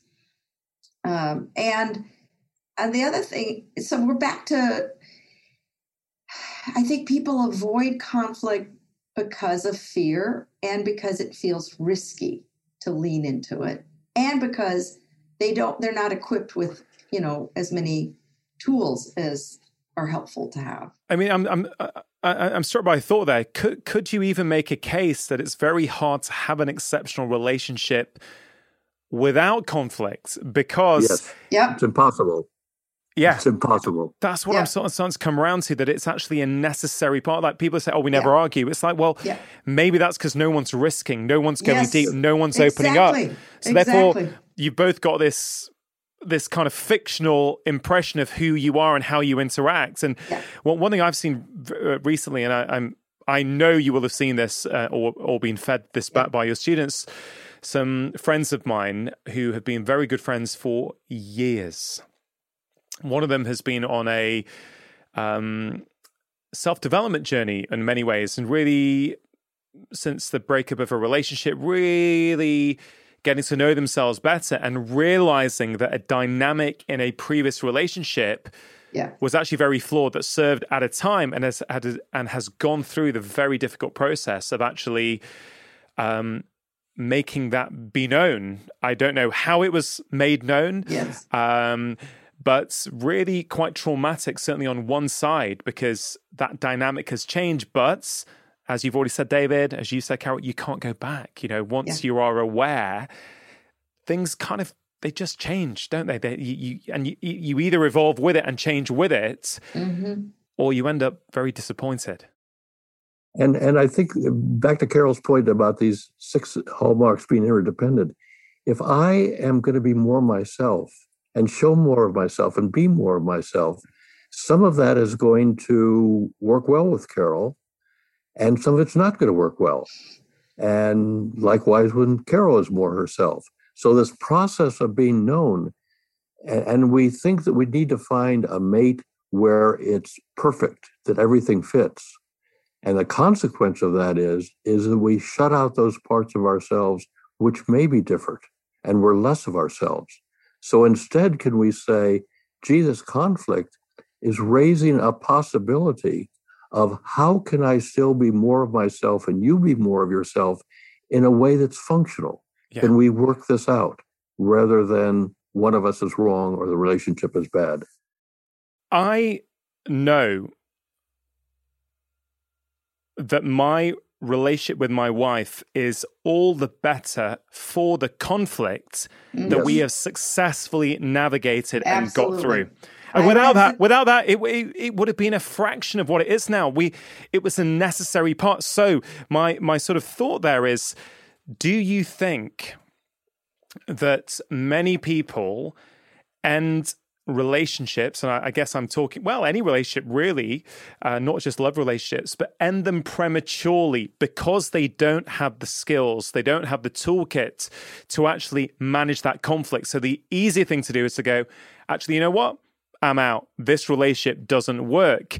And of course, many people, and I've seen this with some patients, they jump from relationship to relationship. Yeah. It's like, well, what's the common factor here? What's with you everywhere you go?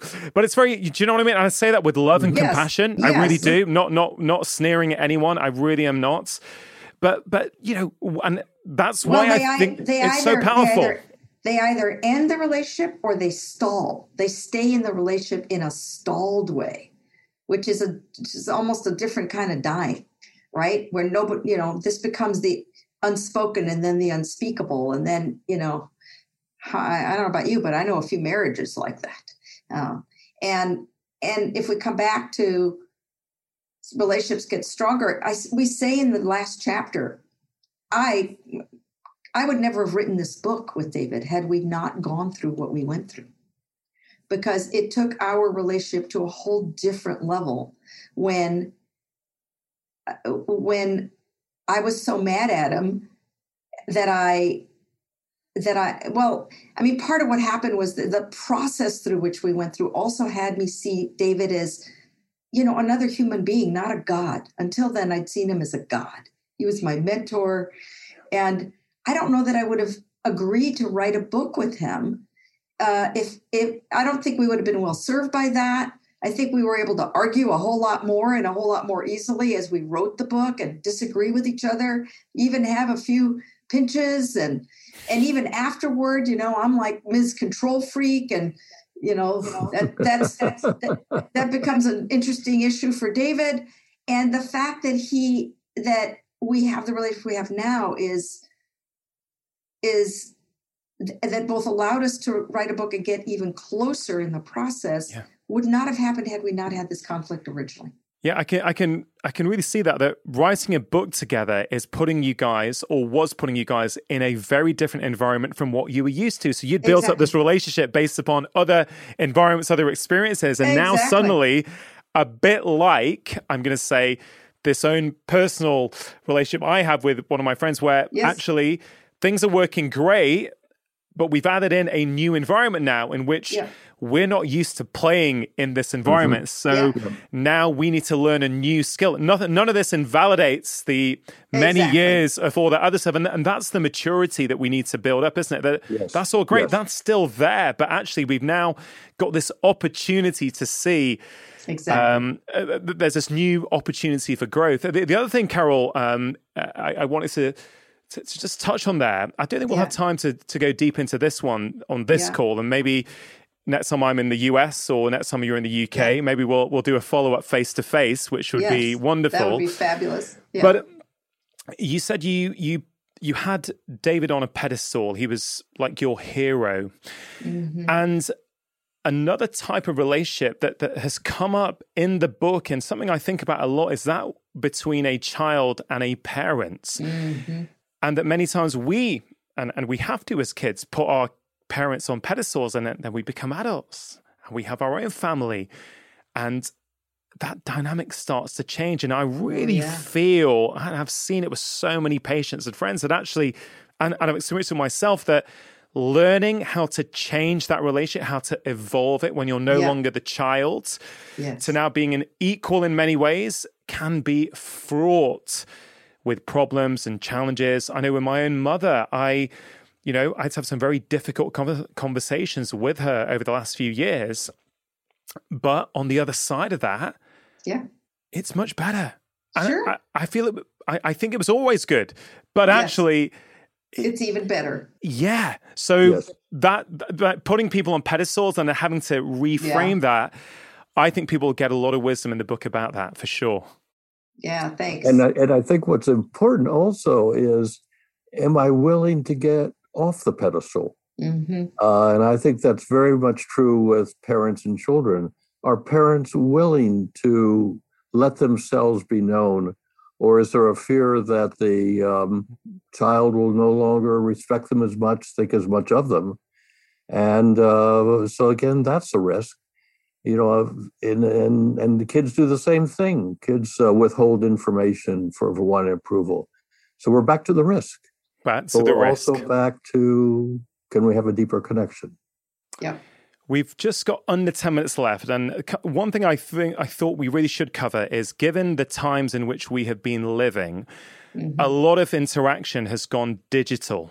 Yes. And so I'm just wondering, how do these principles apply when you can't be face-to-face with someone, where you get all that non-verbal communication? Has it changed things? I guess the underlying principle is still the same, but are you seeing that it's more challenging with digital communication to actually build these exceptional relationships than when we're actually face-to-face in real life? Well, I'd say at one end, email, asynchronous, asynchronous written communication is fraught with problems. It was never intended to be a medium for connecting with people. It was always intended to be a way to get information efficiently back and forth. So when people say, can I give feedback on email? I'm like, oh my God, that's a bad idea in general. And sometimes you have no choice. And then you have to like not just double down, triple down on everything we talk about in the book. Because now the words really are the only thing that matters. Yeah. Now, at the other end, of course, the very best thing is to be in person, where you do pick up not just the words and the tone and but the nonverbal nuance. Somewhere in the middle is Zoom, better than email, certainly not as good as in person. I think part of what's happened, and we talk about this a lot in some of our other podcasts, is that in this last year, especially, now I'm not talking about technology taking over our lives, but especially since the pandemic, and when we spend so much of our time this way on Zoom, then we've become, and it's so exhausting, that we've foregrounded task more and more and backgrounded relationship as a result. And so now you have to double down on what we talk about in terms of what you talk about and how you talk about it. I don't know, David, if you have something you want to add to that, but those are my initial thoughts. I think that's very, very true. And again, we, to, in a sense, force ourselves to both share feelings when we Zoom and to share personal things that go on. But there's also an advantage, which we've discovered, because my kids are up in the state of Washington, 1,500 miles away. We used to talk on the phone. Now we Zoom, and it's actually better. So what is really better is when I'm able to travel up there and we can see them face to face. But the Zooming has allowed a more personal connection with my family than we had before. But again, what we have to work at is to use that as an opportunity, not just to pass on news, but to pass on what's going on. So, for example, my grandson is in college and was in a condition where he might have been contaminated with the virus, so is in isolation. That's terribly upsetting. He's tested negative, so he seems to be okay. But not only just sharing the fact that this went on when I talked to my daughter, but sharing our concern and our fear and our gratefulness for how well the university is doing in dealing with it was the important part about it. So again, it's what Carol is saying of doubling down on those parts that make for connection. Yeah. Let me tell you what's important to me, what's going on for me. Let me tell you how I'm feeling. Let me tell you how I'm missing you. I think rather than, well, gee, we did this and we did that and so on, it's telling you about me personally and wanting to know about you personally. Yeah, it's and people think that takes a lot of time, especially because we've fallen into this. Oh, we got to be really efficient. But actually, if I spend 30 seconds, and when we started the call, you said, "How are you?" and I said, "That's a complicated question." So if I spend 30 seconds and tell you that I'm overwhelmed because I'm moving to San Francisco, and I am incredibly grateful that I have a brand new grandson who's 3 months old, because it means I get to distribute my obsessive compulsive neuroses between trying to get this book known in the world and something else that I really, really care about. That took less than 30 seconds, but you learned more about me. It was more connecting, perhaps.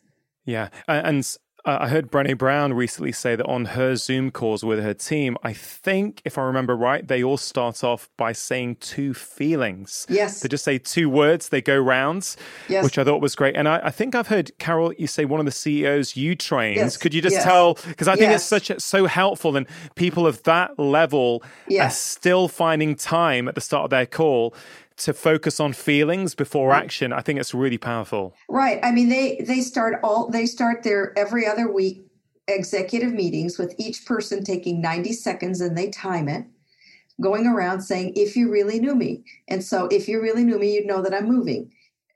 But they have to include at least 3 feeling words. And as a result, I'm feeling overwhelmed and wondering how the heck I ever agreed to do this. If you really knew me, you would know that I'm spinning so many plates that I lost all the notes for a talk I was supposed to give. this afternoon. And now I'm having to figure out I'm still giving the talk this afternoon. So I'm a little crazed. So, and if this was our routine, then every 2 weeks they go around and they know what's happening for each other. Yeah. And they have to have 3 feeling words. I love that. And, I think when I have a team meeting with my own team around the podcast, I think we're going to try that, actually. I'm going to suggest that. I don't want to enforce it on anyone, but I'm going to suggest it and see if people are open to that. I do have someone in the team in the room at the moment looking at me. I'm not going to look at what expression he's got on his. Sorry, David, fire away. And when you suggest that, I hope you will share why it's important to you. I will. I absolutely will. This is fantastic. Look, guys, I just want to say, I think, Carol, David, you've clearly already helped thousands of people transform the quality of their lives through what you've done in your professional work, the courses, the in-person courses that you have run, and I know you continue to run in various forms. I honestly feel that this book is a masterpiece that's going to help so many people all around the world transform their relationships, their health, their happiness. I want to acknowledge you for that and say thank you. This podcast. Thank you. No, it's been a pleasure to read it. It's been an absolute pleasure. I wish we had another 2 hours. There's so much more, but maybe we'll do that in person in California later in the year if we can make that happen. But to finish off, this podcast is called Feel Better, Live More. When we feel better in ourselves, we get more out of our lives. And clearly, relationships are a critical, if not the most crucial part of that. I always love to leave the listeners, the YouTube viewers, with some practical things. We may have already covered them, but just as a summary at the end, that they can think about applying into their lives immediately. Of course, I'd recommend that everyone buys the book, but can you each maybe leave some of your favorite tips that people can think about applying immediately? Carol, would you like to start? Well, I think if there's one thing that I hope people really remember is the concept of choice, which is you have a choice to take a risk and become better known. You have a choice to get more curious. You have a choice to give somebody feedback because you care about them enough that you want to tell them they're doing something that is not in their best interest. You have a choice about receiving a piece of feedback as a gift and a data with which you can make more choices. You have a choice about whether or not you want to keep learning and growing. And the more you equip, you have a choice about how much you equip yourself with tools and competencies like these in order to make better and better choices. Yeah, brilliant. David, any closing thoughts? Yes, lean into it. Whatever it is, lean into it. And lean into it with excitement and the possibility of growth. And I think what I would add to that is see the value in the small steps. It's not just the big steps. You were talking about a friend of yours that you may want to have an important conversation with.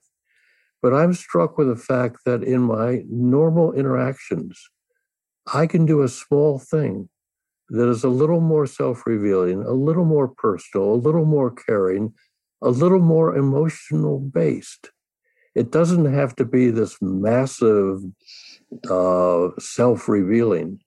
And I think that if we do that on an ongoing basis, we'll find, at least I find myself when I do it, I feel fuller.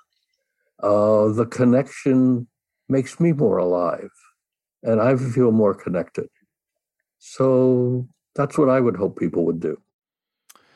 Yeah. The quality of our relationships determines the quality of our lives.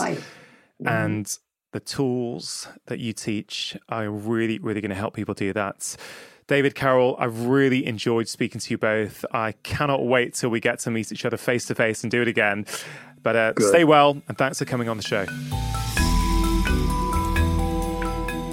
I really hope you enjoyed that conversation. As always, please do have a think about one thing that you can take away from this episode and apply into your own life. Inspiration and information is not enough on its own. You simply have to take action if you want something to change. And before we finish, I really want to let you know about Friday 5. It's my weekly newsletter that contains 5 short doses of positivity. There's usually a practical tip for your health. Sometimes I might share a book, an article, a video that I found inspiring. I may share a recipe that I'm making or a quote that has caused me to stop and reflect. Basically, I share anything that I feel would be helpful and uplifting for you. And I get such wonderful feedback from Friday 5 readers each week, with so many of you telling me it's one of the highlights of your week and a wonderful thing to receive each Friday to get you ready for the weekend. So if that sounds like something you would like to receive each Friday, you can sign up for free at drchatterjee.com/Friday5. And if you enjoyed listening to the podcast and found the content useful, please do share it with your friends and family. You can do this on social media, or alternatively, you could send them a link to this episode right now, along with a personal message. Please also consider leaving a review on whichever podcast platform you listen on. And of course, please do take a moment to support the sponsors. You can see the full list of discount codes at drchatterjee.com/sponsors. Thank you so much for listening. Have a wonderful week. And please do press follow on whichever podcast platform you listen on, so you will get notified when my latest conversation comes out. Remember, you are the architects of your own health. Making lifestyle changes always worth it, because when you feel better, you live more.